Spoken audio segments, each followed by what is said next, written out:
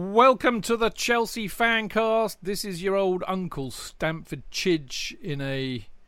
Well, I hesitate to say studio because it's my office, but I can tell you it's a balmy 32 degrees here, but we're all good. Now, as you know, this is not the normal Chelsea Fancast. No, this is something a bit different for, well, really in last lockdown, back in March, because we didn't have anything to talk about specifically, and we don't ever just like doing podcasts, and if we haven't got anything to say, don't say it. It's a good piece of advice for anybody, really. So we came up with another idea, and that was to record a 50 years of Chelsea's history. And as it was the 50th anniversary of the FA Cup win at the time, we thought we'd go from that year. And we have been doing that ever since, apart from when the football came back, when we actually started talking about the football again. So we've kind of restarted it in the off-season, and we are now at a very interesting season, 1994 to 1995. Something of a kind of a launchpad season in a way. But we will be talking more about that in a minute. But before I do that, I've got some wonderful people on the show, as always, starting with none other than the efficacious Mr. Jonathan Kidd. Efficacious, does that mean I cure people? You do. You've cured my bad mood already with our off-air talk. My soft words, my words of care, my words of my soothing balm-like words. Is that what that's all about? Well, you made me laugh before we went on air. You made me hoot with laughter, and that is a balm for all ills, mate. I can tell you. Thank you very much. Lovely to be called. Thank you very much. Lovely to be on the show as always. Who have we got on, JK? Well, you've put me on the spot now because it's the fantastic to start off with. I called him rather foolishly the other day fish brain, which is not what I meant at all. I meant man, such a brilliant brain that he clearly eats a lot of fish. But I've done that one to death, so I'll just go he's a compendium. He is a walking compendium of events and mirthful moments in the past, which without him this show would not be the show that it is, because he is in fact I would bow down and just listen to his stories and then leap in with the odd laugh, and as I do normally, I normally say, oh God, I've forgotten all about that, Mark, oh my goodness. So the pressure is on, but already he has sent us a bunch of notes that are just phenomenal for the season. So without him we would just be boring. Well, that's the word. dull as fuck we would be.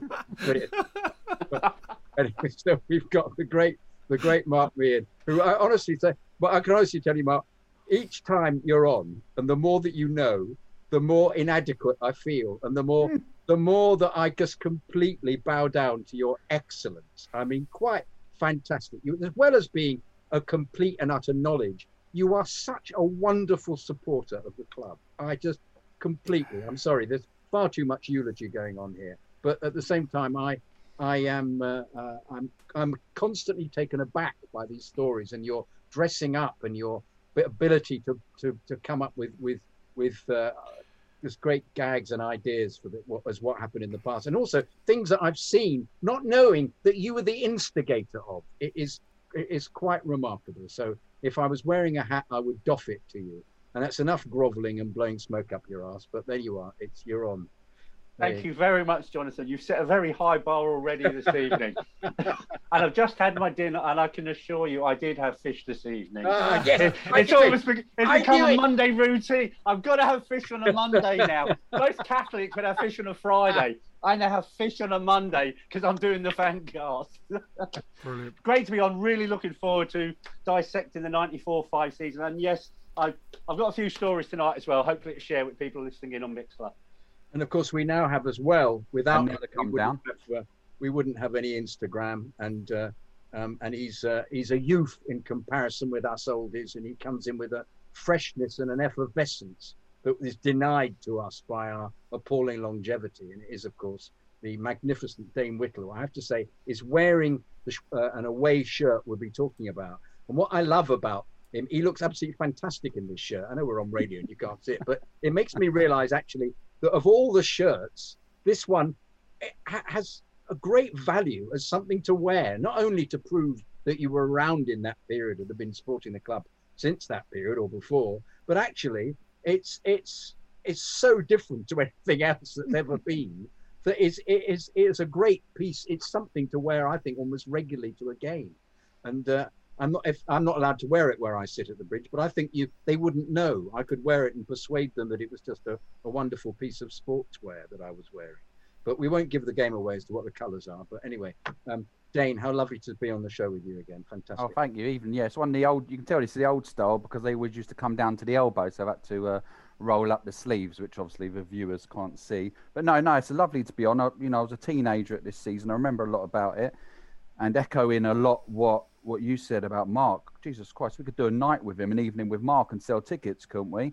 Yeah. What a good idea. Mark, this is exactly what you should be doing. This is exactly what you should be doing. Quite phenomenal stuff. Anyway. If I had an idea how YouTube worked, and I haven't got a bloody clue, I'd whack it on YouTube. Maybe we should do that. But I mean, to be fair, and I don't mean to cut across you, Dane, and I just wanted to say before I do cut across you, it's so lovely to see you again. It seems like ages since we last saw you, and you're looking very well. Oh, thank you very much. So you guys, it's always lovely being on with you lot. Always said I'm in awe of you lot, so it's such a pleasure to come on. And if I give anything interesting, then that's a bonus as well. Unlike me, mate, you were there for most of this season, and that's for sure. Now, Mark has, of course, done quite a few books, so it's not as though he hasn't got a few of these stories out there. Or I have a suspicion that I don't think he's done a book on this period, have you? No, I haven't actually. No, so who knows? There's probably a book on that. Yeah. Oh no, Chris Wright has done the book on the Hoddle era. Yeah. Well, you know what? I'm glad you mentioned that because I tweeted Chris the other week when he mentioned some. I think he made a comment under my post about the show, and I said, Chris, we're indebted to you because it's been great. He's covering exactly this period in this book, and I'd happily give Chris a plug for his book because it's brilliant. But it's called Blue Days: The Transformation of Chelsea under Hoddle, Gullit and Vialli by Chris Wright. And of course, it can only be published by one company. It's a Gate 17 publication, but I'm sure you can get it from Amazon. And as Marco always says, lots of good bookshops and some pretty rubbish ones too. So there you go. Now, there we go. So me, JK, Mark Meehan, the lovely Dane Whittle, are going to go on a roller coaster ride down the memory lane that is 1994-95. Now, before we do that, as JK was actually alluding to a minute ago, with Dane's shirt, we always kick off these kind of retrospective shows with a look at what kit the team were wearing. And the interesting thing is that really the home kit hasn't changed much at all since the last year, apart from, of course, one very important change, which is it's now got cores, which I have to say really confused me at the time. I wasn't sure whether it said cools or what, or coos. It was very unclear to me because I had no idea. Why would I know that there was an American lager named Coors? Because I don't drink that muck. I drink proper lager. Anyway, JK? To be fair, there was an advertising campaign on the box at the time which was pushing Coors. So it did, for those of us who watched TV and went to the matches, it was pretty easy to make the comparison. I hate to... If you were doing neither at the time, which I'm beginning to suspect. You know what? Whilst I'm shit at remembering where I was and what football matches I was at 30 years ago, I know exactly what I would have been drinking. Yes, and it wouldn't have been this much. Sorry, allegedly. No, it would. I was probably. I remember around. Actually, no, because by this time I'm married and buggered off out of London. But early 90s, late 80s, early 90s, when I was living in Lots Road, I was certainly drinking Holston Export, and we used to do. Because we were so bored, basically. None of us were married, So Friday night we would do the Holston Export and Wild Turkey nights. So we would start at one end of Fulham or Kings Road and just have a pint or two and a couple of Wild Turkey chasers and just work our way down all of the bars. And it used to get... Invariably one of us would usually get arrested or thumped. If we did it on a Saturday and we weren't going to the match and we ended up in the Black Bull... one of my mates, I know one of my mates got thumped there one night. He looks like Rodney off Only Fools and Horses. He's a lovely bloke. I love him to pieces. And he was innocent as the day is long. But my mate John T, who was as guilty as the day is long, would always get one of us into trouble. And that night, Mark got thumped in the black ball, probably by somebody I know now, which is the huge irony of it. But there you go. Yeah. Anyway, this is the thing with this show. Cause was also, they were selling it in the bars as well, Chidge. Yes.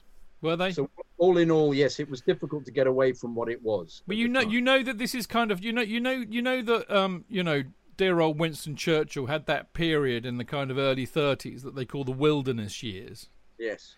Well, this was my wilderness years for Chelsea. Yes. You know, I have to say it's slightly my wilderness years because despite having a season ticket, I couldn't remember any of the games at all that I watched, which is worrying. I completely worrying. I remember McClare scoring the third goal for United, putting me into complete despair after we got back to 2-2 at the home game. But all the others, they're only sort of flashes of memory. So I'm waiting for Mark to say something, and I will then go, "Oh God, yes!" Well, I'll tell you what. Hold it for a second. Let me get through the kits. Yeah, sorry. Okay, because I'm just saying this is the beauty of these shows. I'm supposed to be telling you all about the kits, and me and JK have already meandered off on some personal bloody anecdote and story. And this is no. To be fair, we went via Cause. We did, I know, but that's just so typical. Go on. I'm going to let Mark come in, and then I'm going to carry on with the kits. Yeah. No, I was just going to be information about Cause. They actually came from the same family as the Scottish and Newcastle brewery. So Cause is obviously, as we know, an American lager, but actually it was brewed in the UK by Scottish and Newcastle who brew and still do Newcastle Brown. So I have not seen Cause lager since the '95 season, and it was an awful lager. But I've seen it recently. It's come back. Yes. I've seen it in pubs recently, and as an advertising came, that's it, Dave. Cause Light. Yeah, it's Cause Light they're selling in the pubs now, and I hadn't seen it for years, and it's resurrected itself as well.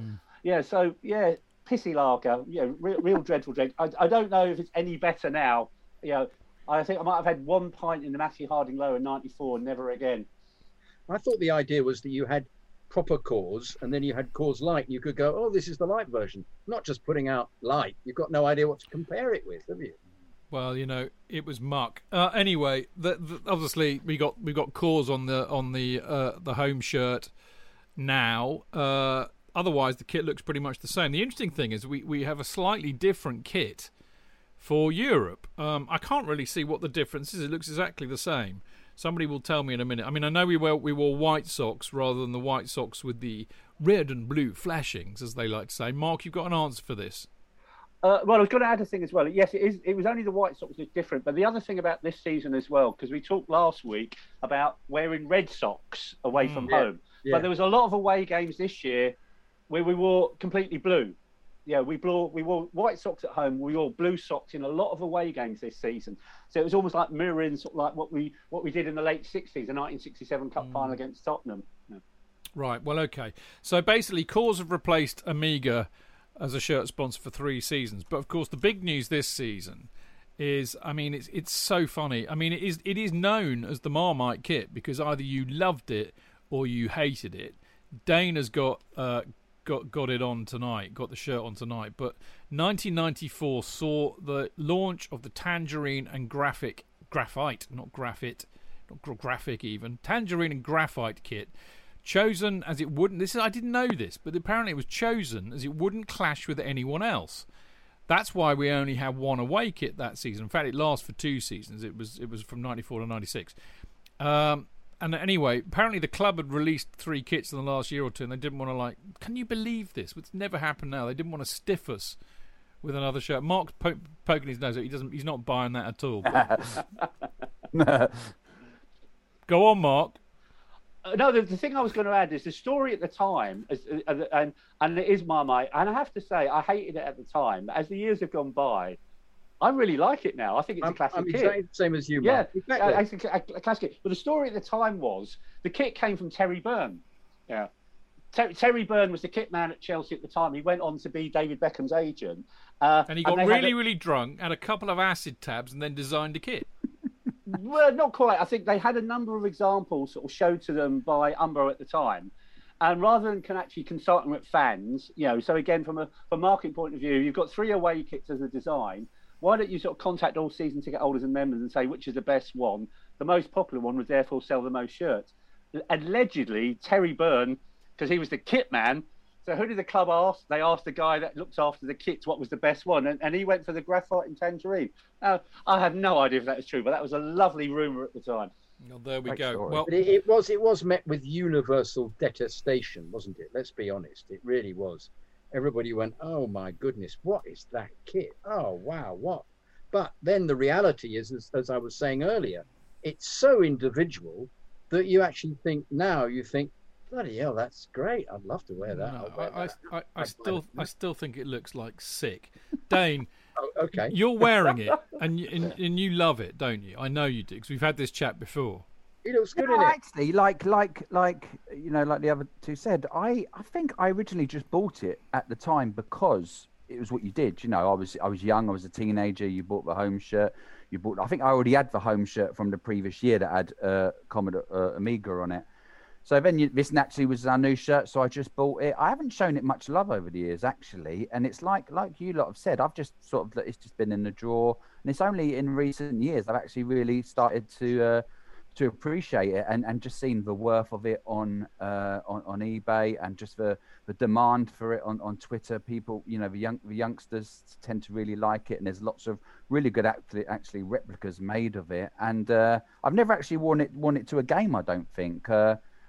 It's different. You can even tell because I think it was the first time that we had the apart from the badge, we had the sponsor and the Umbro sign within the shirt. So it's not been like ironed on or stitched on it. It's within the shirt. I don't think we'd ever had that before, which was it was weird. It's almost like a US shirt. It was It's big though. You can see it's big, mate. I mean, you can still fit into it, mate. Jesus, I mean, I can't fit into shirts I had 3 years ago, let alone 30. But I mean, it was certainly distinctive. You know what? I mean, I think it's funny how this kit thing works, isn't it? Because when I see that kit, and I mean, I know I'm jumping the gun a bit because it's next year, but when I see that kit, I see Ruud Gullit. And I think that's what ferments people's love of a kit in their heads. They associate it with certain players. So, for example, when I see a couple of years down the road, the neck, I can't remember what you would call it, but it was the blue shirt with the collar and a lot of yellow flashings. I see Vialli. When I see the yellow one of that, I see Zola. So I think we associate kits with players, and that's why we love them, JK. When I see this kit, I think of Paul Furlong. Yeah. When I see the other kit, I think of Mark Hughes. Yeah.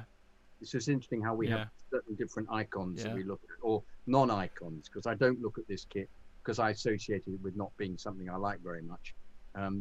You'd think we're going to get onto it, but the videos, it was interesting watching Furlong early on. It was all right. We will, as you said. We will, as you said. So there you go. I mean, perhaps, arguably, I mean, I don't know if you lot agree with this, but I think it's probably the most distinctive kit we've ever had by a country mile, right? I mean, that outranks the yellow with black stripes and the I got that one as well. Yeah, and the red diamonds. I think that's second, and the other one's third. I think this is the top one. I really do. What about the Castrol GTX kit? It's a great kit. It wasn't worn often enough. No. Really. Here we go. I think that's possibly the most aesthetically pleasing kit, the Castrol GTX. Yeah, definitely. All right. Okay, enough of kits. We've done them to death. Now, as you probably know by now, and if you don't, you're hearing this for the first time. Now, we've partnered with 3retro.com on our 50 Years of Chelsea series, and they've got a superb collection of Chelsea retro gear. I think they might even have this particular away kit, but without looking, I can't tell you for sure. But anyway, they're offering 10% off when you use the 3retro10 code. That is the code, 3retro10. And if you order over £50 of merch, you get free UK delivery. If you want to know you need to use the link that we put up to get this offer. So if you go to our Twitter and Facebook post when I put this show, promote the show on there, you'll find the link to 3 Retro there.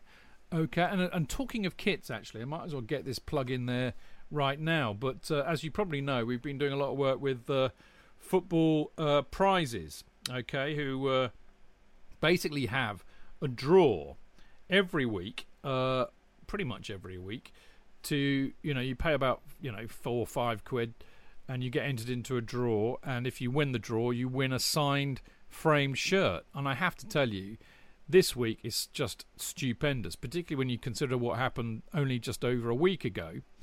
But they've got a Gianluca Vialli signed and framed shirt.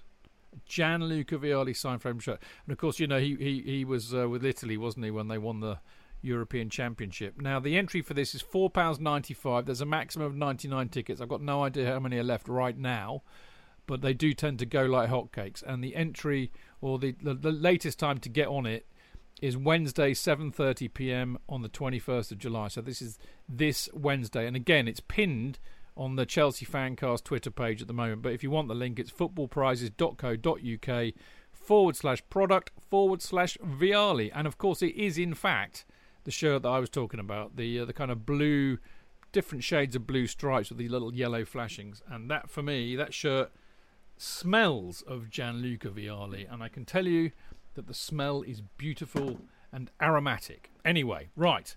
We need to go and talk about 94-95 now, which we're going to do. Now, as always, we start with a few ins and outs. The ins this year, as JK was alluding to, big signing for us, actually. We got Paul Furlong. I mean, I say big. I mean big because we spent lots of money on him because he was from Watford, which doesn't sound too hot. But we signed Paul Furlong for $2.3 million. We signed Scotty Minto, who had been after for a while, from Charlton for $775,000. Paul Hughes got promoted from the youth.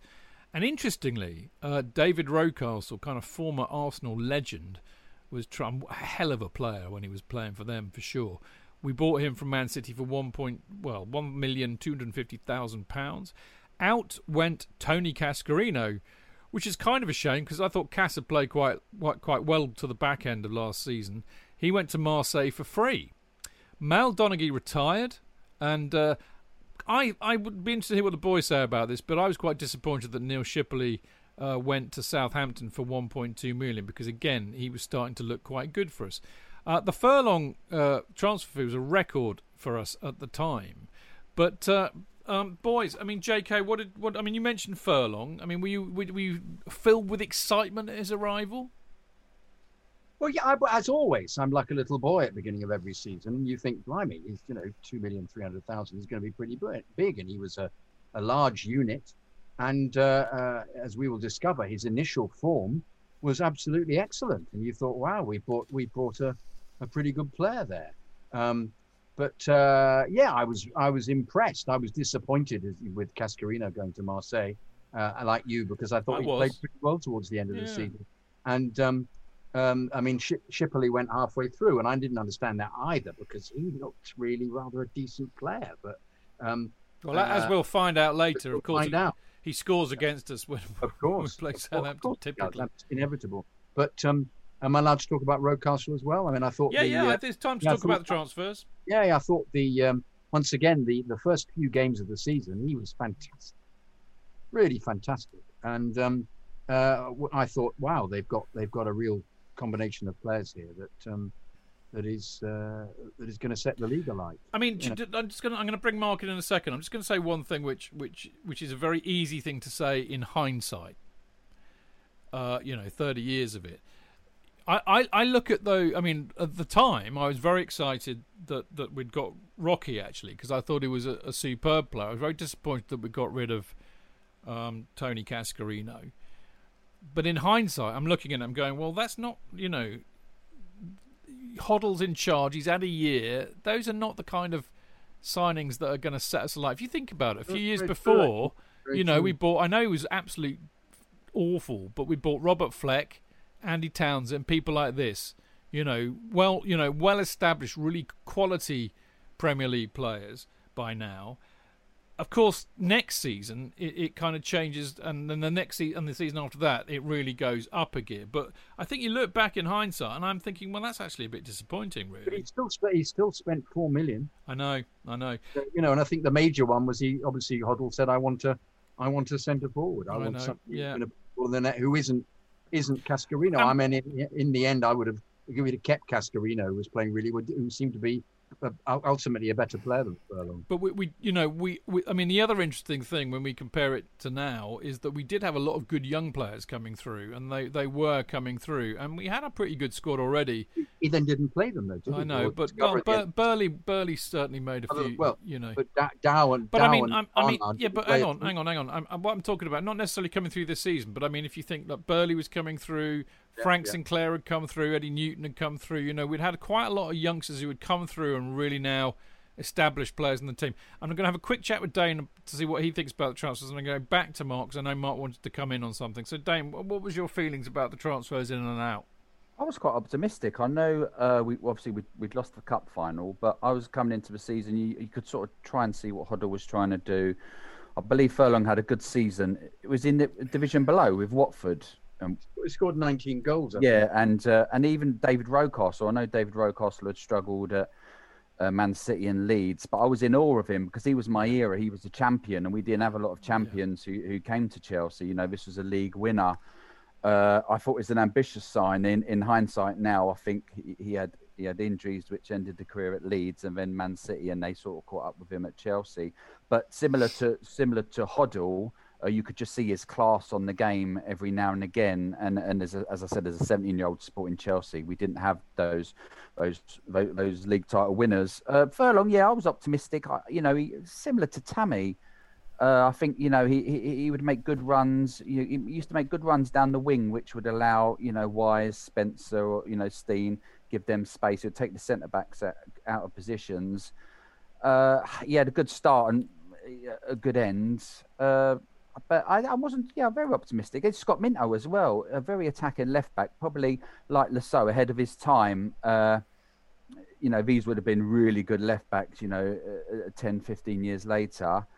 And I knew a few teams were after him. He was at a good age. I think Scott Minto was 22, 23. Again, Rocastle, although we was talking about his injuries and his struggles, he was still only 27, which was a good age. Furlong, 26. So I was optimistic with these signings, but you were right, Chidge.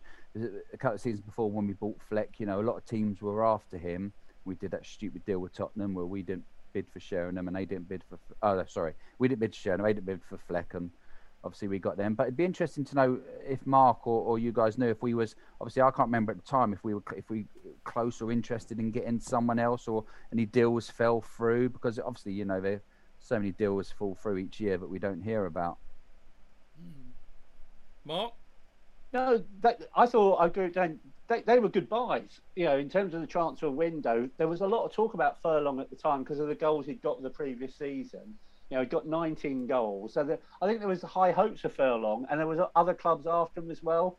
And obviously, we talked about last week's show about people being sued by Ken Bates for speculating that, heaven forbid, he was actually involved in any transfers. This did look like Glenn Hoddle transfers. He got the players he wanted. I joked last week that we bought the wrong Charlton left back. Well, actually, we bought the right Charlton left back this time. Minto was a player of talent and promise, and actually, Rocastle was a class act. And Hoddle would have known him. So these are Glenn Hoddle transfers, and on the surface, they were good players. Furlong, JK Furlong started really well. He played with both feet. He was good in the air. He was good first touch. So there was a lot riding on Furlong being a success. The only paranoia would be, with our track record with Fleck, there probably was a few nervous Chelsea fans thinking, well, have we got a top-class striker or have we got another Robert Fleck? And obviously, during the course of the season, over the next couple of hours, we will probably debate, the highs and lows of Paul Furlong's sort of 93-4 season. I know, I can't wait. I've got the notes, as you all have too. And I know what you said, so I can't wait for that little bit to come in. Mark, there was another bit of kind of, strange business in a way in the pre-season, wasn't there? Which is worth talking about. Oh, this is really sad. We talked about it on a previous show, and obviously, the events of Anfield that day, with Dean Saunders. Well, Paul Elliott took out his private prosecution against Saunders, and sadly, he was not successful. And okay, we haven't got time to go through all the people who provided evidence either for Saunders or for Elliott, but clearly, sorry, there's a phone ringing. It's the same ringtone as mine. I nearly went to grab my phone then. That freaked me out. Yeah. Hopefully someone will answer. It's Ken Bates on the phone, mate. It's Ken Bates ringing me again. Yeah. Yeah. No, everybody be quiet. Everybody be quiet so we can hear Mark's message. Get the message. It probably says you haven't paid your tax bill or something like that. Oi, Mian, about what you said about me in 1994, mate. Yeah, he's picked up the phone and rang me just now. But back to this sort of serious point. You had to feel for Paul Elliott. He failed in his court case, and obviously, if you lose in the court, you've got to pick up the cost of the other party. And he didn't just sue Dean Saunders; he sued Liverpool as well. So he had to pick up Liverpool's costs, Saunders' costs. But obviously, he was insured. Back then, players didn't take out private insurance. I bet they probably do now. Credit to Chelsea. They actually sort of got 1.4 million for the end of Paul Elliott's career, and they gave 700,000 to him. So that was a Bates thing. So well done to Ken Bates. Did that cover the cost, Mark? I think it probably did, but nonetheless, like he really took a caning with court costs. They are very expensive lawyers. But I think the sad part about it is some of the statements made by Judge Drake at the time. Like Patrick Barkley, very good journalist. His evidence was that Saunders' tackle, in his viewpoint, as a journalist watching football for many years, were not just illegal, it was dangerous. But the judge says, Saunders, in his view, having watched the evidence, jumped in to avoid injury, and Elliott was injured as a result of his own tackle on Saunders. And that was bad enough. But then, obviously, as given evidence, and we talked about it, on the previous show, that David Lee done Saunders afterwards, and fair play to Rodney for doing that. But the judge said if David Lee had intended to do Saunders, he'd have made a better job of it. Well, actually, I thought he made a bloody good job of giving Saunders a kick in. He didn't get a broken leg though. So So basically, is the judge basically saying David Lee needed to break Saunders' leg, neck, and the rest of him to actually have done a proper job on him? But Judge Drake basically said the case was hopeless, but Elliott was a true gentleman. Well, I don't think the case was hopeless. I think most people at Anfield there that day saw how bad that tackle was. So. Heart goes out to Paul Elliott, but obviously, as I said previous show, the gentleman that he is, he's moved on. He doesn't bear grudges now. He's living his life now, and Dean Saunders doesn't come into the equation. But very sad that obviously he lost the case. Yeah. Well, without getting kind of into the realms of defamation, Saunders has certainly had a few more brushes with judges since, and amen to that. I think I can say that. I can say that, can't I? That was all right. That's true. That's truthful. It's truth. I like how Mark said that Paul Elliott doesn't hold grudges. But we bloody do, though, don't we? And we did every time we played him. Yeah, every time we played him. I mean, even now, if you mention Saunders in front of a Chelsea fan, you can just see the red mist descend. Anyway, there was one other thing that Mark alerted me. I forgot all about this, but Spurs. They deducted 6 points. Yeah, they were before the season started. Before the season started, they had a 6-point deduction. They got a £1.5 million fine, and they were banned from the FA Cup. Oh fuck! I forgot that. Yeah. So they'd obviously had the big brouhaha with signing Jurgen Klinsmann, but they started off obviously -6 at the bottom of the league. Because of the financial... Well, come on, Mark. Usually -12 if you take the 6 points that we always get off them into consideration. But they actually won it all back on appeal, so they still got the fine, but they were allowed back into the FA Cup, and the 6 points were restored. But that would have been fun. Starting 6 points at the bottom of the league, as you say, -12, they could have got relegated. Yeah, that would have been fun. How long did it take to get the appeal back? Because I'm sure they played Sheffield Wednesday, and then they beat them on the first game of the season. They were saying, well, that means they're -3 now. Yeah, I think it was in the first month of the season they were successful. So it didn't take long because they got the points deduction during the closed season.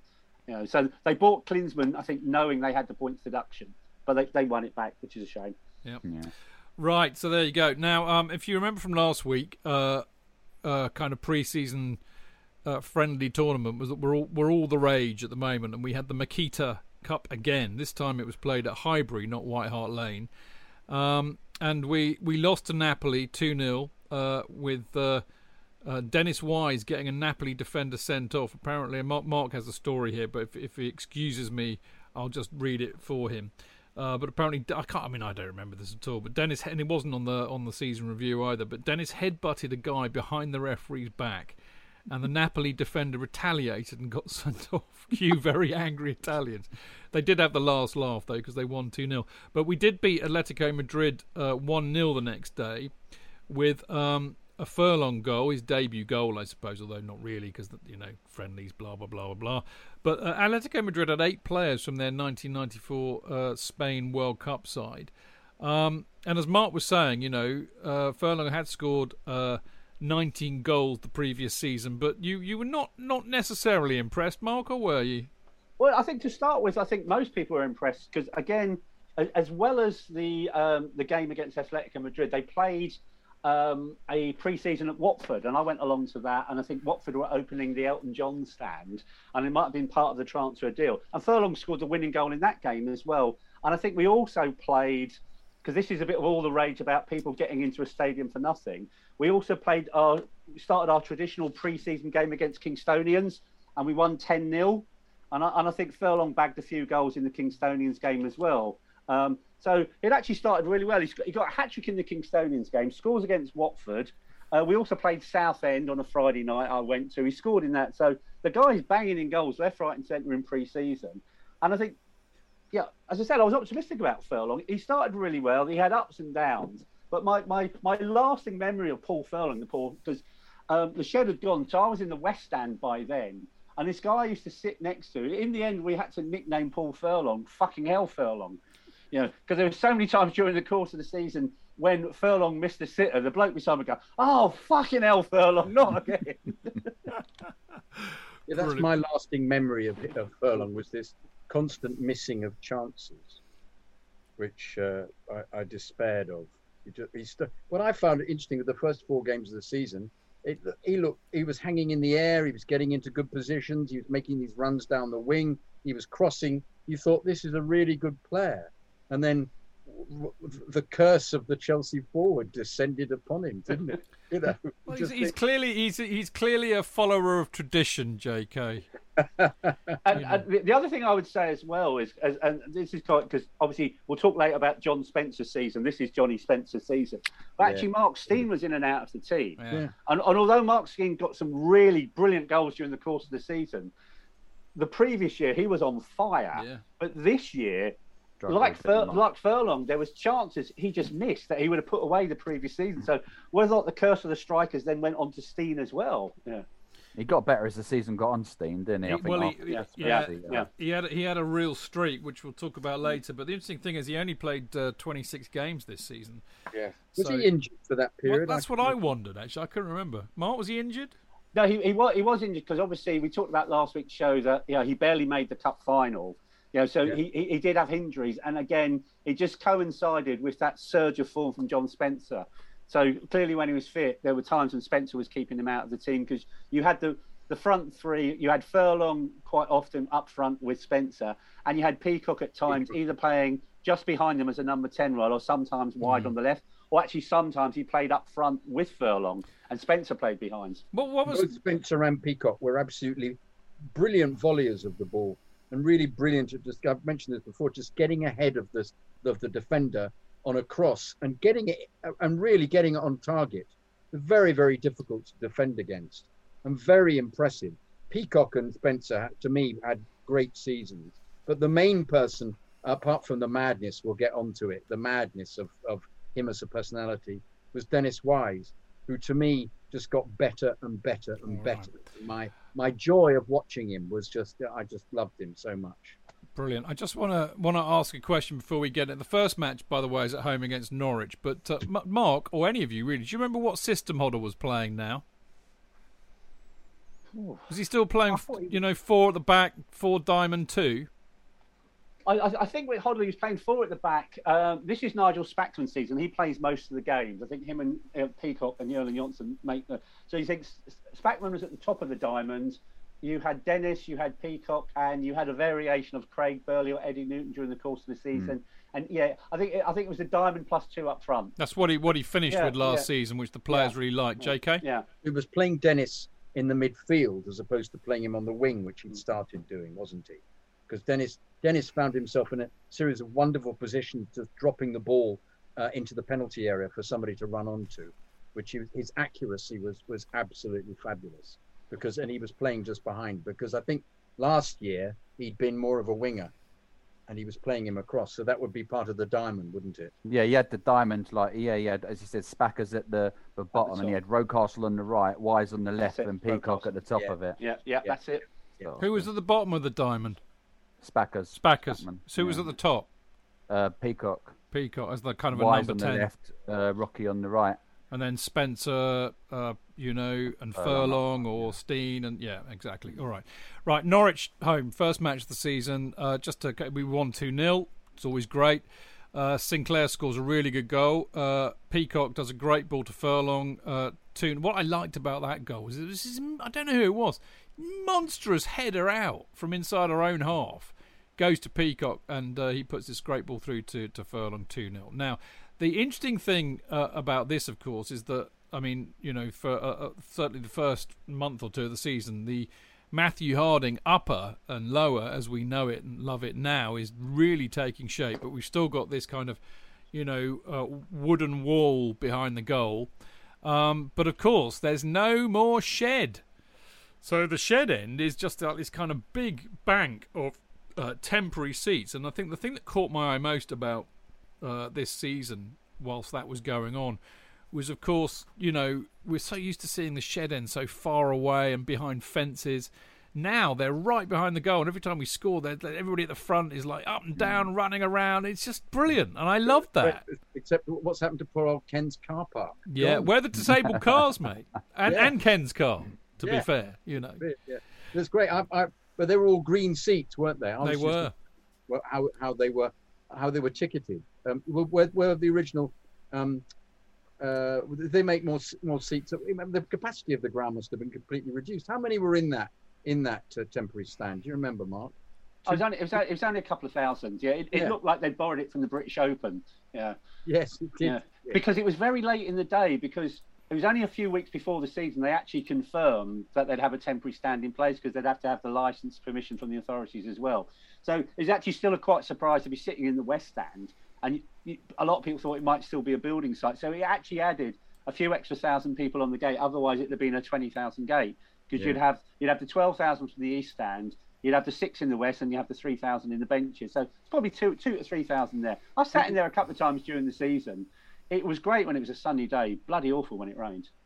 Still coveted seats, though. I think people wanted to sit there. I remember people wanting to get in there to sit in the shed, because it was a novel experience.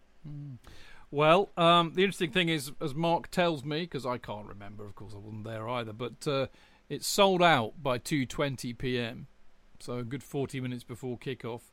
And I would imagine a fair amount of nervousness given our record against Norwich recently. And Rocky Rocastle was man of the match.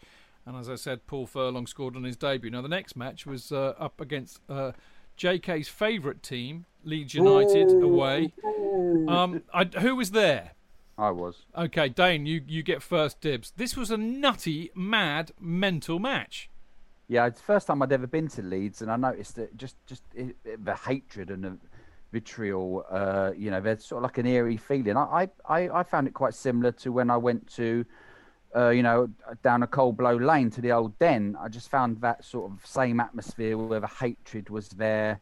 I'm sure Wise got booked in like the first seconds or the first minute. He did. Of the game. First minute. I can't remember what he did. But yeah, I thought we played well. I remember Spackman playing really well. Wise, Rocastle playing well. I remember Eddie Newton coming on, actually, and I remember his had a 10-minute cameo, and he looked really good. It's funny when you're at the game, because when Spencer scored the winner, I thought it was a cracker. It was only when I got home and watched it a match of the day that I realised how much of a trickle it sort of went in, and Lukic made a mistake. Yeah, again, Spencer looked so lively, didn't he? He pounced on his first goal on the Lukic mistake, and I think clumsy Colton Palmer gave away a penalty with a clumsy foul on John Spencer as well. I thought we grew into the game. We was unlucky to go 2-0 down. Bloody homegrown Noel Whelan scored, I remember that, and they kept on singing his name, made a real fuss about him being a local. I'm sure he was a local boy. I think he come through their youth system. Do you know what? He's really nice. He's really nice. I had him on a show I did donkeys ago, and he was just so pleased and happy that he managed to get some media time, and he Facebook friended me, and he's actually really lovely.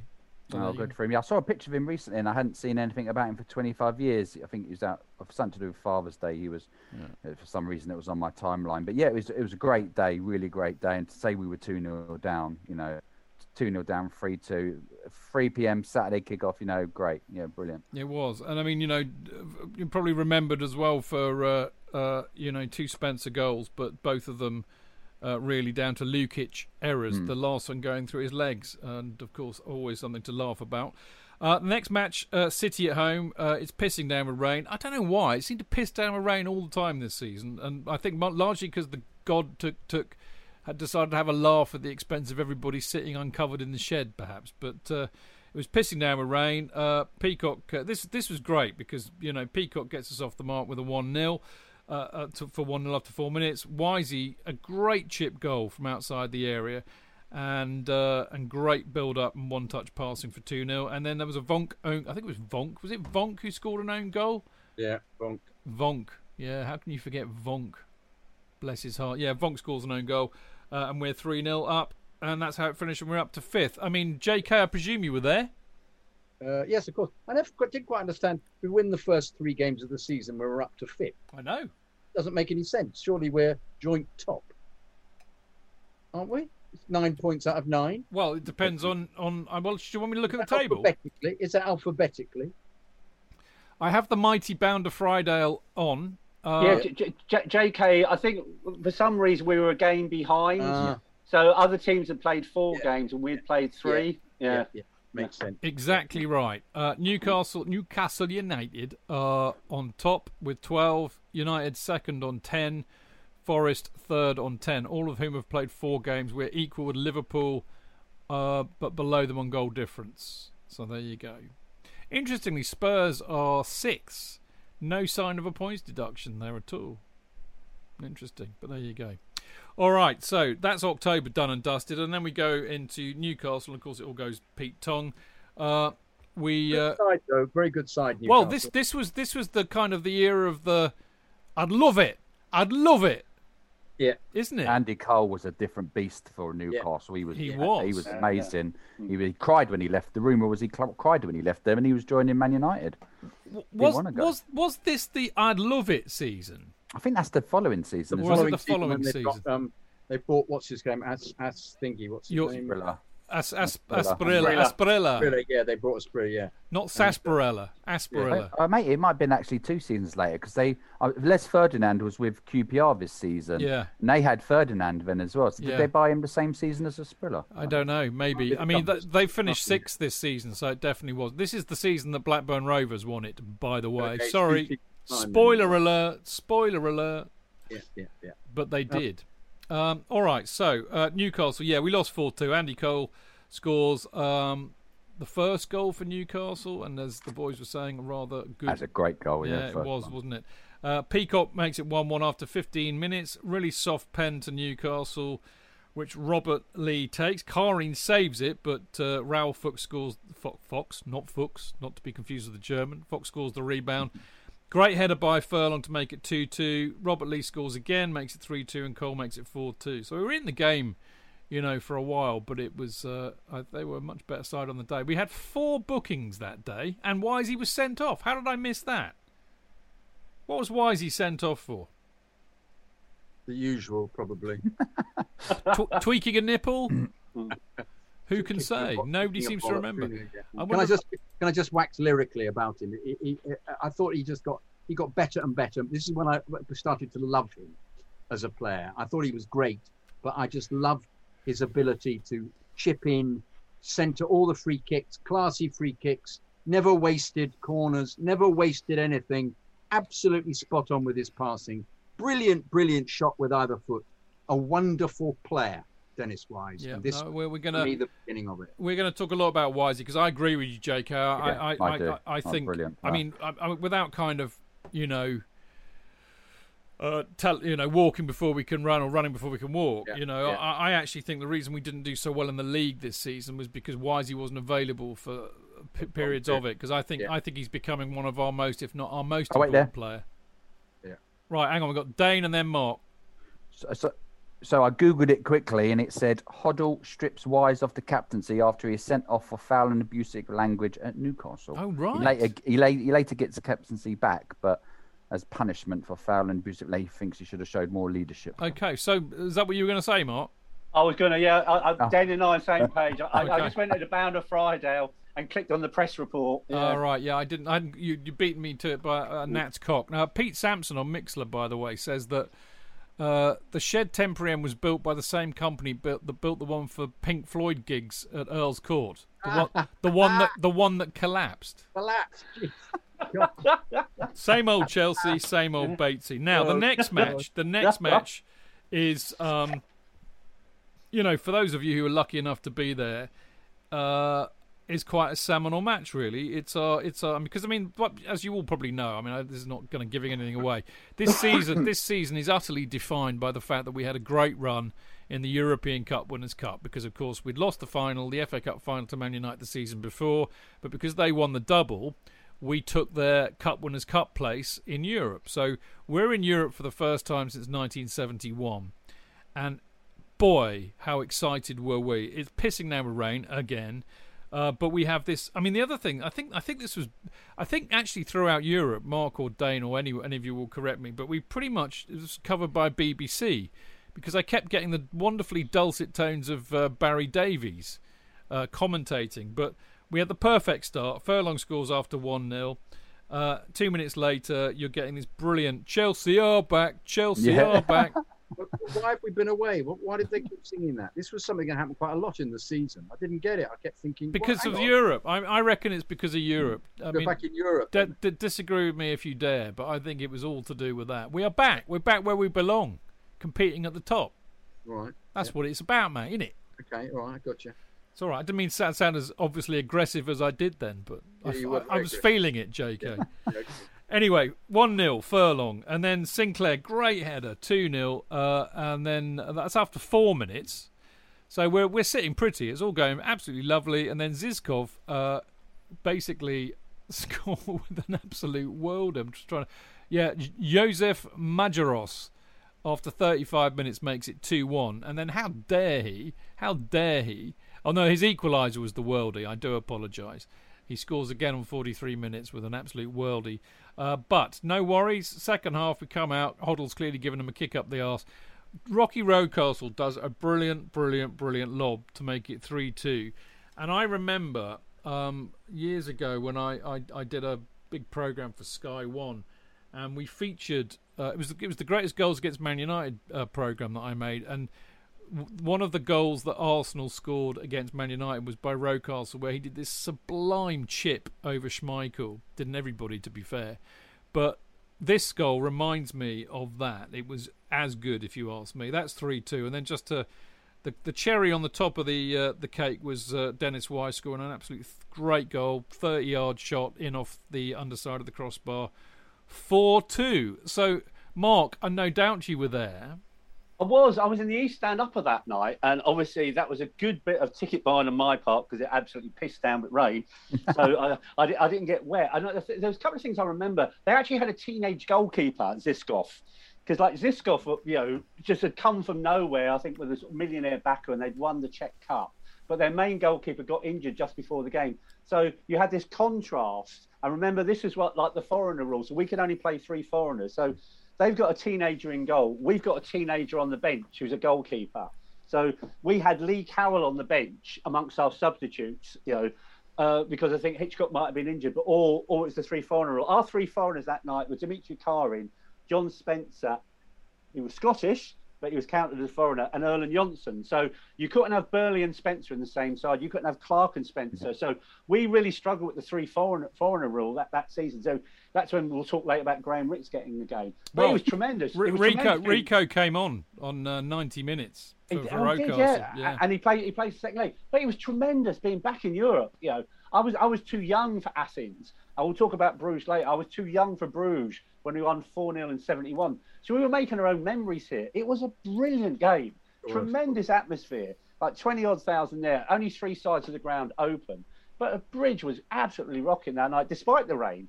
It was so you sort of think, Chelsea are back. We're in Europe. We've got 2-goal lead to take to the second leg. They're a bit tricksy, but very much. And we'll talk about the second leg shortly. Obviously, I think everybody went to Europe for that one. There was only about 5,000 at the return leg, but I think I know probably half the crowd that were there. Can I? Yeah, of course, JK, of course. Just emphasise how important that aspect was, the 3 foreigner rule, because it's just something that's utterly alien to anybody playing European football nowadays. Is that you were always working out who was available from your if you had a squad that had more foreigners in it than the English representation, you were for it, and you were then having to play combinations of players, which we were ultimately going to get onto, that you would never normally play. And it was just as a fan, I was always thinking, well, he's injured, he can't play. Who are we going to get in the side? Playing really quite impressive European sides, and yet we're having to stick with, as they did as well. They had to play the young teenager in goal. But I thought that was something that was really important, because it then has its distinct relevance the further we go in the competition, with the people who then come in and prove themselves as being really up for the job.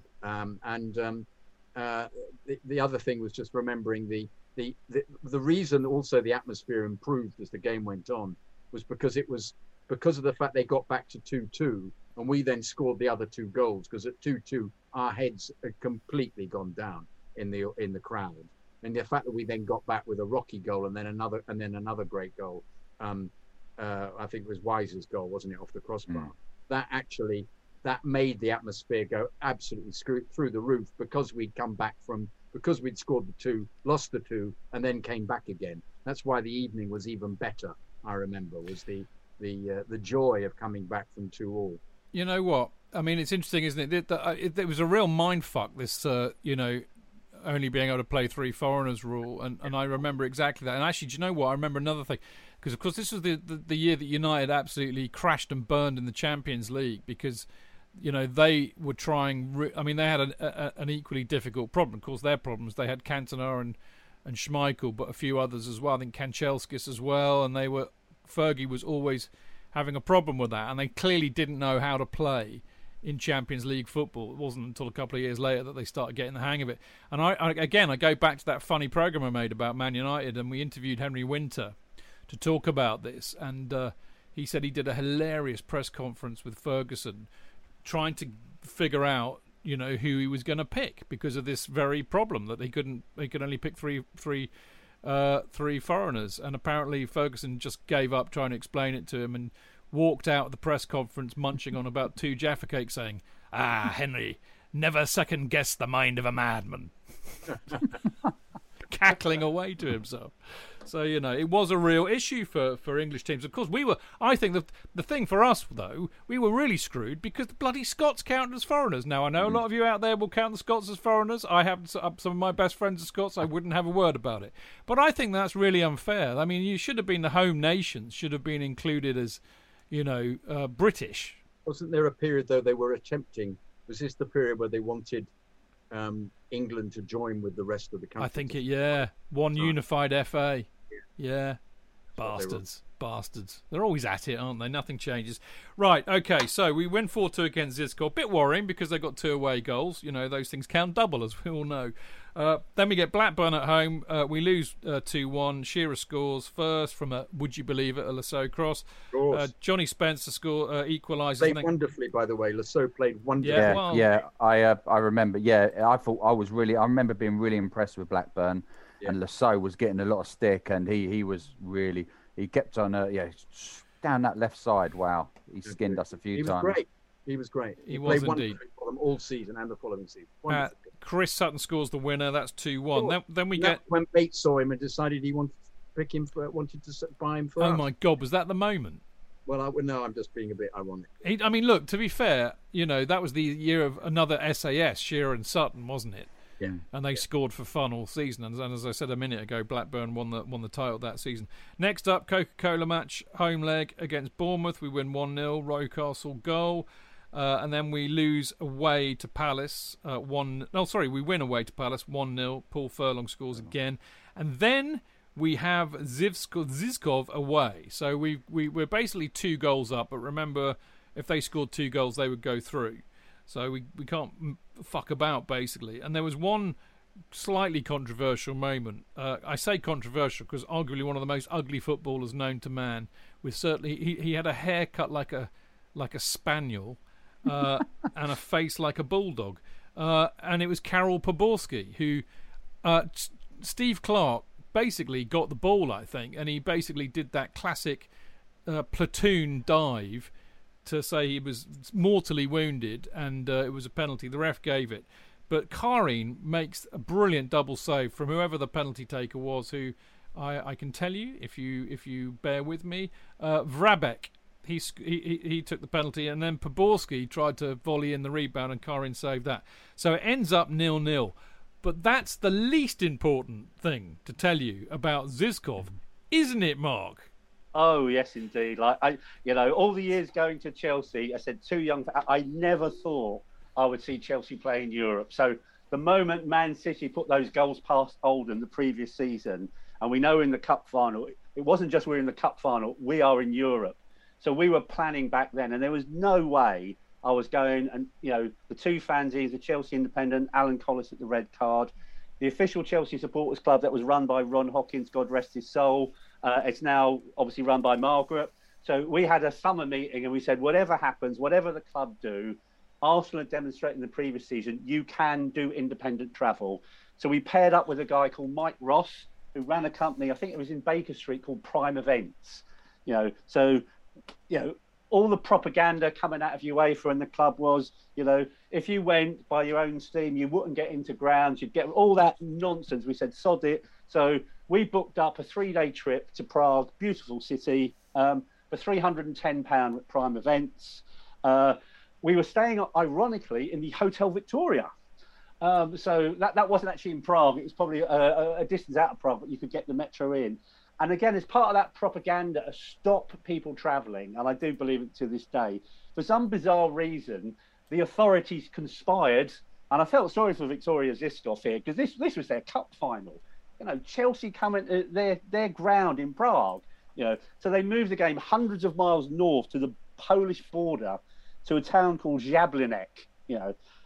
So they were really putting barriers up to stop fans travelling. And on the basis, they said that Zizkov's ground of 8,000 was far too small, and basically it had no floodlights either. Well, that was complete and utter bullshit, because Jablanek's ground was even smaller than Zizkov's, because some of the guys actually went over to Zizkov's ground because we were there for 3 days, and actually it had floodlights. And also what they did is they moved the game to 5 o'clock. So if you had booked a flight, as often people do for a European trip, on the morning of the game, there's no way in God's green earth, you would get up to Jablanek in time for kickoff. Although, to be fair, some people by the skin of their teeth made it, flew into Prague and paid for taxis up to Jablanek and back. The resourcefulness of Chelsea fans was absolutely incredible. But the club was saying in all the programmes leading up to the game, there'll be roadblocks on the way to Jablanek. You'll get stopped by the police. You'll be turned back. And the other thing which we haven't got to yet is obviously the match ticket. If you don't go with the official club, you won't get a ticket for the game, and all the tickets will be printed. This ticket, is invalid in the hands of an English supporter. Now that bit was true. The other bits weren't true. So we've done our 3 days in Prague, 13p a beer, and that was in the days where it was probably like a couple of pound a pint over here. So 13p a pint was absolutely fantastic. Really good couple of days in Prague. We then get the coach up to Jablanek. And we meet our guide, who actually has got the tickets for the game. So there's 50 of us on the coach. They hand out the tickets on the coach, and it's got that stamped on there. You still have that paranoia kicking in. Will we or won't we get in? You get up to the turnstiles, and they're not like normal ground turnstiles you push to get through. These were open door. You just walked in. So most people have got tickets from the Jablanek game have still got the perforated ticket without the tear-off strip, because they never handed the ticket in. So we get inside the ground. It's like one main stand, and the rest is terracing, a bit like an athletic stadium, a bit like Crystal Palace athletic stadium. So so we've got in, and we just sit in the main stand in the seats. But whose seats are we in? We're in Ken Bates' seats. So Ken comes along and tells us to fuck off, as Ken would. But we stay in the seats. It's absolutely fine. So we sit behind all the press boys. And obviously, yeah, the game was unimportant. Yeah, we got through. The only thing I remember about the game, apart from Karin's penalty save, is every time Žižkov got a corner, they played "We Will Rock You" by Queen. Every time, and then when they got the penalty, they played "We Will Rock You." You know, so unless Karin didn't like Queen, for example, that made it was just weird. You know, there's hardly any, to be fair, Žižkov fans there. It was predominantly Chelsea. More armed police than I think I've ever seen at a football match. So it was a 5,000 crowd. I'd say at least 3,000 Chelsea and probably 3,000 armed police as well. But obviously we went back to Prague after the game, had a night in Prague. And I felt sorry for the people that decided to go with the club, because there was two ways you could go with the club. You could do an in and out flight for £210, or you could do a 2-day coach trip from London to Prague for £110 non-stop, apart from toilet breaks. And despite the game obviously being shifted to 5 o'clock, the coach from Chelsea was late. The poor sods missed the bloody kickoff. So there's probably someone at Chelsea saying, "I told you we should have left 10 minutes earlier from Stamford Bridge." So you go all that way with the club, you still miss the kickoff, and then the people who flew out there, bless them, having had a completely sort of dry journey, were treated by Chelsea Worldwide Travel to one complimentary drink on the flight back to celebrate Chelsea getting through to the next round. However, if you're on Ken's flight, Ken had basically already said to the press boys when he did the interview, because I've got a photo of it and I put it on the front cover of the Chelsea Independent, and I was there. Ken basically said that they were going to drink the bar dry on the plane home, and supposedly Ken actually did sort of tell the captain to keep circling London Airport until they did precisely that. But there's actually another great story. You might know Robert Ray if you follow him on Twitter. Robert is a journalist, works for the BBC. Known Robert for a number of years. Robert sort of obviously did this great story that he tried many of the local Czech beers, and one of the local Czech beers was called Fleck. And Robert basically said, the thing about a Fleck beer is you drink one and you're completely useless afterwards. Tush. Brilliant, Mark. Absolutely brilliant. Just another sidebar to that. I was wrong. It wasn't Stevie Clarke. It was Anthony Barnes who fouled Poborski for the pen. According to Nick Townend in the Mail, it was definitely a pen. So I'm just completely myopic. And of course, the other thing is that Graham Rix played, and I just read the cutting from the match. And according to Nick Townend, his performance and his experience was inspirational. Of course, the interesting thing, it was like, in a way, that's a proper. I mean, we've grown really accustomed to that nowadays, haven't we? Do a number on the side in the home leg and just go out there and shut the shop and come back with a 0-0. No problem. Proper European result. Proper European football. But these players, and of course, I mean, if I read the team, Karin, Clark, Johnson, Frank Sinclair, Furlong, Gavin Peacock, Dennis Wise, Eddie Newton, Rocastle, Anthony Barnes, Graham Rix. Very interesting mix of youth and experience. But they, very little European experience. So, actually, I think, bit of a 0-0 shithousery match where you had 2 shots on target works for me, JK. Interestingly, Johnson claimed the centre-half position for his own, hadn't he? Because David Lee hardly gets a look in this season. No, indeed. The other option is, of course, Kjellberg, who I always thought was a smashing player, but he's not the... You've got the 3 foreigners rule there, and apparently, actually, the reason why Rick started was because Spack has had flu, and there's a real issue with obviously the 3 foreigner rule and illness in the squad, so they were struggling to get a team out basically. So there you go. So that's we're now into the next round of the European Cup Winners' Cup, and we're also into October. We're still in 5th position. We then play West Ham at home. We lose 1-0. Basically, Allen scores, making it 1-0 against the run of play. Furlong gets another goal, equalises. Then Moncur scores the winner on 68 minutes. Anybody got anything to say about that match? Particularly no takers for that. Don't blame you.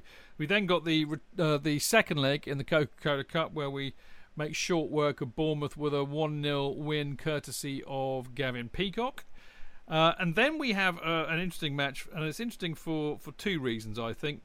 It's Leicester at home, 4-0. Johnny Spencer scores after 17 seconds, which it was certainly the quickest Premier League goal at the time. I don't know if that has been beaten since. Somebody will know. basically that was another picking up what JK was saying earlier on. Another great quality cross from Dennis Wise. Peacock scores 2, making it 2-0 after 4 minutes. The great diving header from a Wise corner. Johnny Spencer scores another one to make it 3-0, to which the crowd, I'm delighted to say, erupts in one Johnny Spencer. There's only one Johnny Spencer, which is what we all like to hear. And then Neil Shipley scores to make it 4-0. I'd put money on that being his last goal for Chelsea, but there you go. We then have Arsenal away. We lose 3-1. Chidge, before that, the other thing, and Dane made reference to it earlier, after the Leicester win, this is the night when Dennis Wise gets arrested. So that's when it was. That's when it was. So basically, Dennis Wise went out with his girlfriend, obviously, to celebrate the Leicester victory. And there's an altercation with a cab driver called Gerald Graham. And I think he caught Dennis's girlfriend, now wife's, I think, arm in a taxi door. And then, Dennis smashed the glass inside the cab. I think he assaulted the cab driver. And obviously then got arrested. And then obviously Glenn takes the captaincy off him and gives it to Peacock for the Arsenal game. Yeah. Venables drops him from England as well. And Venables has to drop him because he was actually, ironically, in Venables' nightclub, Scribes. And that's where he was getting the taxi from. So, if it hadn't been in your club, Terry, would he have got in the cab? That wouldn't have happened, and he wouldn't necessarily have got dropped by England. So there was lots of things. And the interesting thing about this is, although Wise, obviously eventually gets the captaincy back, I think this is a beginning of a turning in the road between the Wise and Hoddle relationship. And I think Wise, as JK said, just gets better and better as a player. But I think Hoddle was really disappointed in him and what basically happened. And probably that was seen as a sort of form of punishment. And, don't know, but school of thought was Wise missed a lot of games that season, because he was injured. Was he necessarily injured all the time, 24/7, or was he just being left out? Well, he only played 26 games, Mark. He missed, for a player like Wise, who didn't miss a lot of football, he was injured a lot this season. So I do wonder, and I think the other one was, and we'll come to it later, when he played Bruges, he was injured for the Bruges game. Well, actually, he was injured because he was in court that day. But we'll talk about that when we get to the Bruges game. Yeah, he scored in this game, didn't he, Wise? Because I was at this game. Cracking goal. Well, I mean, this is the really annoying thing about it. I mean, Jonathan's absolutely spot on as he usually is, but Wise, he was tremendous when he played for us this season, and I think at this period of the season he was absolutely at his best. I mean, he's either scoring or assisting nearly, most matches. He puts us 1-0 up against Arsenal away. Sadly, that was the end of the fun because Ian Wright equalised. Apparently a lot of pushing in the box. I love the commentary on this, that Chelsea are furious that the goal stood. I couldn't see anything wrong with it, to be honest. Anyway, Campbell makes it 2-1, Wright makes it 3-1, and we lose.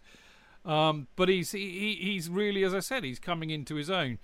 Then we have Austria-Memphis in the next round of the Cup Winners' Cup at home. Sorry, they're at home. Or are we at home? I'm going mad. No, we're at home, aren't we? We're at home. We're at home. And it's a 0-0. And I mean, the thing I remember about this, talking about Dennis Wise, horrible two-footed, right through the back of him foul by Schmidt, who rightly got sent off. Ricks comes on again as a sub for Barnard. Peacock, but you're right, Peacock was the captain for this match. So Wisey's lost the armband. So maybe he's trying to, put himself back behave himself really and put himself in his good books. But of course, the other thing about this, I remember that this court case dragged on and on and on for quite a while. Mark was right with that. I remember seeing an awful lot of Eric Monster Hall at this time because, of course, he was Dennis's agent, wasn't he? Yep. Yeah. Wow. Good memory. Yeah. But it was on the news all the time. I don't think it was it was a marriage made in heaven, possibly, but it didn't come across very well with the media. And I remember Dennis getting absolutely pilloried non-stop everywhere in the press, which depressed me. But it annoyed me because I was such a fan, and you could see that his personality was being absolutely eviscerated and taken to pieces. He was a real villain in the eyes of the press. He was They didn't like him, did they? I think it's because at that time they were still under the illusion that Dennis Wise actually was the one with Les Ferdinand who trashed the Blue Peter Garden, which, as we know, is a national institution and can't be fucked with at all. That must be it, Judge. I mean, obviously Dennis and Les have denied this since, I say for legal reasons, obviously. Do you know what? I mean, I worked with Les Ferdinand a few times back in the past, and I have to say, I really like Les. He was so funny. Lovely bloke, great sense of humour. He knew I was a Chelsea fan as well, and he used to take the piss because, of course, he's a Spurs fan. I used to take the piss out of him. His hero was Jimmy Greaves, not surprisingly, but a lovely guy. And I asked him if he did the Blue Peter Garden with Dennis, and he wouldn't. He said no comment. Nah. He wouldn't say. I mean, the other thing about that home leg, even though it was 0-0, I mean, they were just really hard to break down. It was proper kind of European tying away, but the atmosphere was fantastic again. Great rendition to keep the blue flag flying high. Now, when you consider that that's with a temporary stand in the shed and no stand at all with the Matthew Harding, the racket that we were making is to be applauded. That the East stand was full for the first, which before it was rarely full before that, but because of the lack of numbers in the crowd, you got the West stand and the East stand were to capacity, which meant the atmosphere was even better because all the songs were coming down from the top.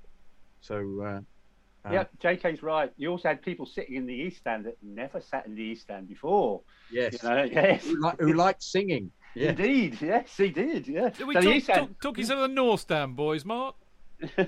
No. I think what you had, because the shed had gone. Yeah, people had to relocate. There was only 1 or 3 places. The new shed stand, the temporary stand, there wasn't enough space in there. Although it was great in there. Because the other novelty about being there, you could run down the front every time Chelsea scored. Yeah. But so basically, the only other place you'd go was the West or the East. Yeah. Can I make another quick comment? Because he pushed the shed up, the pitch now had the badge, and when you ran onto the pitch, you ran onto the halfway line, which had never been the case over the last few years. The tunnel was always to the left of the center line, so you always ran out and ran across if you wanted to go onto the pitch. Whereas now, because he'd shifted the position of the crowd nearer to the actual ground, to the actual pitch itself, I should say, the huge white lion badge, which was on the top of the tunnel, which the one I've got on my right sleeve at the moment here. The Bates Millwall badge. The Bates Millwall badge, absolutely. That was a big white just sign there on top of the tunnel, and that was on the halfway line. And this is because they'd changed the pitch. They'd shifted the pitch further up because they'd made the shed right up to the edge, because they'd gone all the way. They'd now got rid of that area where he used to park all the cars. So there we go. Now, next match, Ipswich at home. We win 2-0. Eddie Newton hits the bar from 25 yards out. Wisey scores the rebound. Basically, it's interesting, isn't it? The next few games, Wisey's in great form, which makes it even more irritating that this court case is hanging over him and he's lost the captaincy. But he scores off the rebound, 1-0. Shipley, I was wrong. Shipley scores another goal, 2-0. Then we get West Ham in the Coca-Cola Cup away. We win 1-0. Or no, we lose 1-0. What am I talking about? Actually, the Ipswich goal, the second goal, was a terrific goal with some great movement. Yes. Well, there's a lot of that. They're really beginning to gel, aren't they? And I think the one touch, but I mean, I mentioned it with a goal somewhere in this season where that was so apparent. But you're right. There's some lovely football beginning to be played. Yeah. The Hoddle way is beginning to work, I think. And that was very apparent. And also, having somebody as speedy and skillful as Spencer up front was really a bonus with that situation. And also with Peacock. Peacock's ability to get the ball in very quickly from angles, as well as being such a good volleyer, was also something very, very commendable about him as a player. He'd wriggled into a situation and you think, what's he going to do? And but in that moment where you're thinking, what's he going to do? He'd have crossed the ball from an angle he just didn't think he was going to do that. And it was the fact the ball was getting very quickly into the box. And Johnny Spencer was always good at anticipating that. It was a very good combination, those two. Yeah, he seemed like Peacock's goals dried up a bit this year, but he become more of an all-round player, I thought. Very creative. Indeed. Yeah, very creative, always moving, going from left going to right, good passing. As you said, he could wriggle out of situations and dink a little ball in. I think he became more of an all-round player that season. I think he's playing him in that position at the top of the diamond. It makes sense that that's happening, isn't it? He's not the striker. He's more of a creator. I liked him as a forward though with us. I agree. Anywho, West Ham knock us out of the Coca-Cola Cup. Don Hutchinson after 2 minutes, and then we play Sheffield Wednesday away. Wisey scores again, 1-0. Great volley after 40 minutes, and then Mark Bright, the inevitable Mark Bright, scores on 67. This is after John Sheridan had a penalty saved by Dimitri Karin. Dimitri Karin is becoming a bit of a, dare I say it, a Besant-esque in his penalty saving nuss. Anyway, we're now 7th in the league, by the way, so we've dropped down a couple of places. But on the season review, Hoddle was very interesting because he thought that we were playing with a lot of confidence and bearing out what JK was saying, really. You know, balanced side, not many injuries, players are sharp, and as I said, I think Wisey was in superb form. First match of November will go down in the annals as a remarkable match for one reason alone. It's Austria-Memphis, the away leg, and excuse my typo that I've got there. It ends up being 1-1, which means we went through on away goals. But basically, the match will always be remembered for something that happened in the 40th minute. And I'm not going to second guess you, JK, or Dane. 40 minutes. What happened?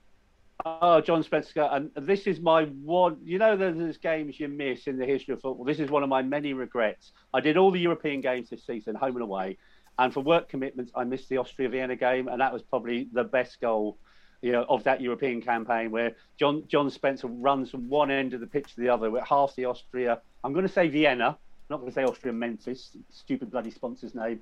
He'd shaved his barnet. He was going towards Diego Costa style beforehand. And that goes down as one of the great goals, of that season. One of Johnny Spencer's great goals as well. And a real back-to-the-wall European performance, led by our captain that night as well, which was Nigel Spackman, playing at the back. Again, that's the three foreigners rule again. Yeah, he was half, wasn't he, Mark? He was and Andy Myers playing on the left-hand side as well. Yeah, another good example of we were really. I think Neil Shipley came on and played. Hoddle came on, so we were really struggling to get non three foreigners at 11. Remarkable, as I said. To this day, 25 years on, I absolutely kick myself for missing that game of any game of that season. I'm afraid I was there. Ooh. Go for it. Ooh. Yeah. And it was remarkable, a remarkable goal, and it was remarkable. We then held out with them only scoring one because we had such a ragtag. Shall I read you the team? Because you're right, it's borne out.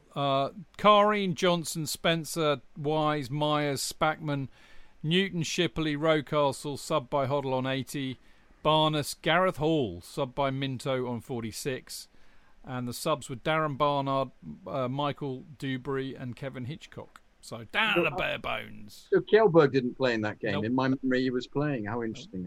I'd forgotten that. When I looked at the goal that on the review we've been watching, I didn't realise that it had been a shot that had then hit the Chelsea player that Spencer then ran onto. I just had this vision of Johnny Spencer just running the length of the pitch with the ball. I don't know how he got the ball, but yeah, it was good to see because I don't think I've ever seen it since. Or if I had, I saw it then and I've forgotten. But what I loved about the goal was that he didn't just slot it under. When he got into the penalty area, chased by all the team, he takes it round the goalkeeper and just hits it into the corner. Chips it over. Yeah. For me, it was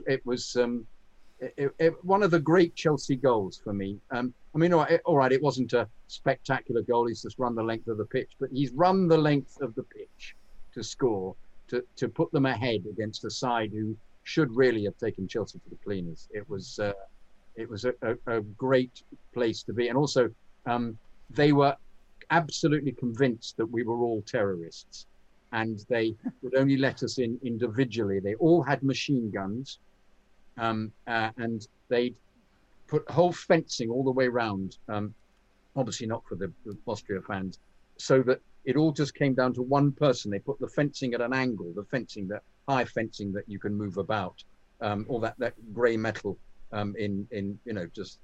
it's got checks in it, holes in the fencing. But they moved it, and you had to go in at each one and be completely frisked by the Austrian police. And I don't know what they were expecting. I think this was a time when they just believed that every single England supporter was going to create a riot, because I went with, once again, a whole series of people, none of, all lawyers and music people and whatever. You went with your firm, JK. Come on, don't lie. To be fair, they are my firm, and yeah, we'd hidden our guns, our bags that we'd let. They wouldn't let us take a bag. Our Bottle and Lewis and Frumpkin. That's your firm. But I'd take them, but everybody's backpack had to go. They got vans available. You had to dump your bag in the van. You weren't allowed to take anything in. It was scary, actually, very scary, because it was, proper army people, army with machine guns. What were they expecting? I didn't get that. Anyway, but we watched the game, and it was joyous, completely joyous occasion, with a great goal from a great player that season. Johnny Spencer was absolutely on fire. Well, of course, the reason we now know why he was able to run so fast and a full 70 yards to score that goal was, of course, that he had shaved his barnet, which, of course, made him far more streamlined than before. He was quite a Buffon hairstyle before. The only other thing to note at this point that Mark reminds me of, but Nigel Spackman won the Evening Standard Footballer of the Month for September. Of course, as Mark was saying, he was the captain in Vienna that night. Now, back to league form. We are now 8th, by the way, just for point of record. We play Coventry at home. We draw 2-2. Dion Dublin scores 1-0. Spencer makes it 1-1. Kjellberg, a rare Kjellberg goal, makes it 2-1. And then Peter Unlov from 25 yards. Basic. I must be going absolutely nuts here. Was I pissed when I watched this match? Because I thought it was 2-2, and it is 2-2. So why have I got 3 goals out of nowhere? Absolutely nuts. Yeah, Spenny scores. 2, yeah. So where did I get the Kjellberg header from? Oh yeah, Kjellberg scores. So where have I got this Spencer deflection? I must be talking nuts. Anyway, bottom line is it was 2-2. Not much to say about that. Less said about the next one, the better. We got thumped at Anfield 3-1 after John Spencer again, who's on a. I mean, after that goal against Vienna, he's on a great run. Scores in the next 3 games, including 4 games, should I say, including this one against Liverpool, where he puts us 1-0 up at Anfield after 3 minutes, only for Fowler to score 2. And Ruddock, Razor bloody Ruddock.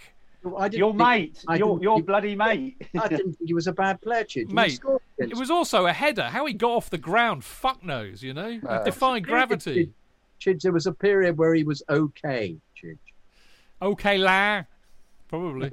Knowing where he was. Anyway, 3-1 we lose to the Scousers. Then we play Forest away, and we do win 1-0. Another Johnny Spencer goal. So as I said, 1-2. He scored in every match for the last 4 matches. Great ball in from Wisey.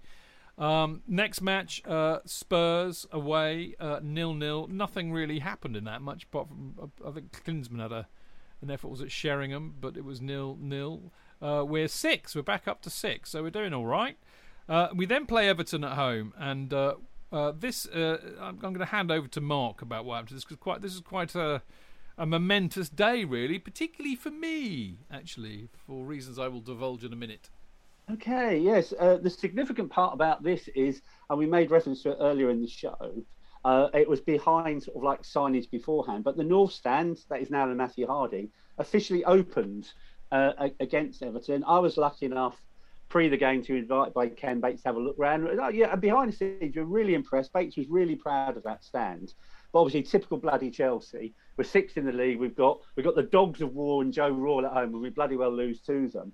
But what the other interesting thing about this is that when Bates gave us the guided tour, he really did the big sell, and you could see what his vision was to get people out of the pub into the ground, get them in the ground early, and spending money inside the ground rather than spending money elsewhere. And like Bates's vision was that all the bars were going to open at 11 o'clock and stay open after the game. The only thing that opened on time was Drake's, but you had to be a CPO member to get in there. But for some bizarre reason, bearing in mind they were building a stand for over 12 months, nobody, and I mean nobody, thought to apply for an alcohol license. So we opened the grounds, to Everton, loads of thirsty Chelsea fans, and you can't get a bloody beer till January because some silly sort of forgot to apply for the alcohol license. So, a real missed opportunity there. But it was great. We were back to 4 sides of the ground open, but, typical Chelsea, we go and lose. Yeah. I know, so typical. We've been doing it for years.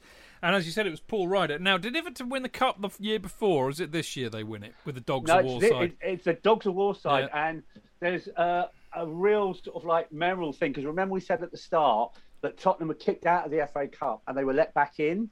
Yeah. Tottenham get to the FA Cup semi-final this year, and Daniel Amokachi has an absolutely worldy best ever game for Everton, and he puts Tottenham out single-handedly at Ellen Road. I think the time was at Ellen Road. So I think everyone was worried that Tottenham were going to get to the FA Cup final, but clearly they don't, because the year doesn't end in one. But yeah, Everton went on to win the Cup 1-0, and Paul Rideout scores the goal in the Dogs of War final. And I remember when I did a piece, I cut that together for some other program I made, and I cut it to Killing Joke Dogs of War, which seemed very appropriate, and nobody had a clue what the music was I was cutting in, but I didn't care. It was perfect for it. Right, so we're now 8th, as I said. We're going into December, and we kicked December off with a 1-0 win away to Southampton in the Dingley Dongley Dell. Furlong scores, Wise another assist, and then we go to Norwich and we lose 3-0. And that was a bit of a... I mean, Norwich are a decent side in this time, aren't they? Even though we took their best player, Robert Fleck, who is very AWOL this season, I have to say. But, excuse me. Ashley Ward scores 2 goals, 23 minutes, 45 minutes. And then Jamie Curitan. Bloody hell, there's a name I remember from the past on 88. Pretty comprehensively dicked there, I think. Would I be right in that was anybody silly enough to be? There. You were there. Norwich, yeah. Tell me more, Dane. I did. I think I did. I can remember doing Forest away, Southampton away. So I did a couple of really good results and good performances. Stupidly, I went to Norwich, which in those days was like going to Coventry away as well. And yeah, we got absolutely like you said, 3-0. And I remember, a couple of seasons before going there and losing 2-0. And I think, why do I freaking bother come to these places? It was obvious what was going to happen, and it was crap. You can't really say fairer than that, Mark. Yeah, I agree with Dan. I was there as well. I think the only consolation, we were absolutely dick that day. Actually, bloody Ward, Jesus Christ. The only consolation that day, pre and post match, there's some bloody good pubs in Norwich. Yeah, there's one pub for every day of the year, and I think most Chelsea fans sort of console themselves pre and post match by spending a lot of time in them, because we were shockingly bad that day, and we begin to sort of deteriorate for the rest of December. Well, we do. Although we do get a draw against Liverpool, 0-0. The only momentous thing about that, I mean, Mark's notes to me were bore. That's all he said. Apart from the fact that I did notice that Dennis Wise hit the post from 20 yards. And at half-time, some 14-year-old schoolboy called John Terry signed schoolboy forms on the pitch with his mum and Graham Ricks. How about that, JK? Fantastic. Yeah, beginning of an era. Can I just ask a question? Was Rocky Rocastle injured now? Because he doesn't figure, does he, very much in the rest of the season for a period? When have we last seen Rocky? Season, he was injured, and I think he's back, because he certainly plays in the Bruges game. Yeah. Last seen at Tottenham, subbed on 75 minutes by Craig Burley. So I would hazard a guess he picked up an injury in that match, but you're right, he doesn't play at all. He is. He's playing against Liverpool, but he's taken off after 70, so either he's coming back from injury or he gets injured again, but I can't say. And he doesn't play against United the next match, so I would suspect he was injured again. Now, this is a match you mentioned earlier on, JK. We lost 3-2 to United at home. Isn't this the 1-0 Hughes scores? Isn't this one? No, you're right. Sorry, 3-2. Yeah, Boxing Day. Yeah, of course. Yeah. Does score Hughes, doesn't he? They're 2-0 up, aren't they? And that's the trouble. Is once again we get back to 2-2, and then we all think, "Wow, this is great. Are we going to hang on, or are we going to win?" And then McClare scores towards just near the end of the game, and it's no, we've played so well to get back into the game. It was such a shame. I found, JK, it was similar to like the Arsenal way and the Liverpool way. We had really good spells, but that extra bit of class that these teams had, it just took them over the line. To get back from 2-2 against United, and they had a good young Roy Keane, then didn't they? They had Cantona. They had, as we saw in the videos, the wily old McClare, who used to seem to come on and score. They had Hughes, who was brilliant player, and he just before obviously we take him off him for some reason. They thought he was finished. I could just remember that Man United game being so frustrating because we'd done so well. Great looping head. Was that the looping header from Eddie Newton? Was that and everyone was going absolutely mad. Brilliant header. Went up the other end and scored. McClare scores a minute later. Yeah, that was it. Yeah, I knew it was a couple of minutes. Cue bad karma all round. Mark? It's a complete aside. Has everyone read the Pat Nevin book and the Brian McClare story in there yet? No. Which one? No.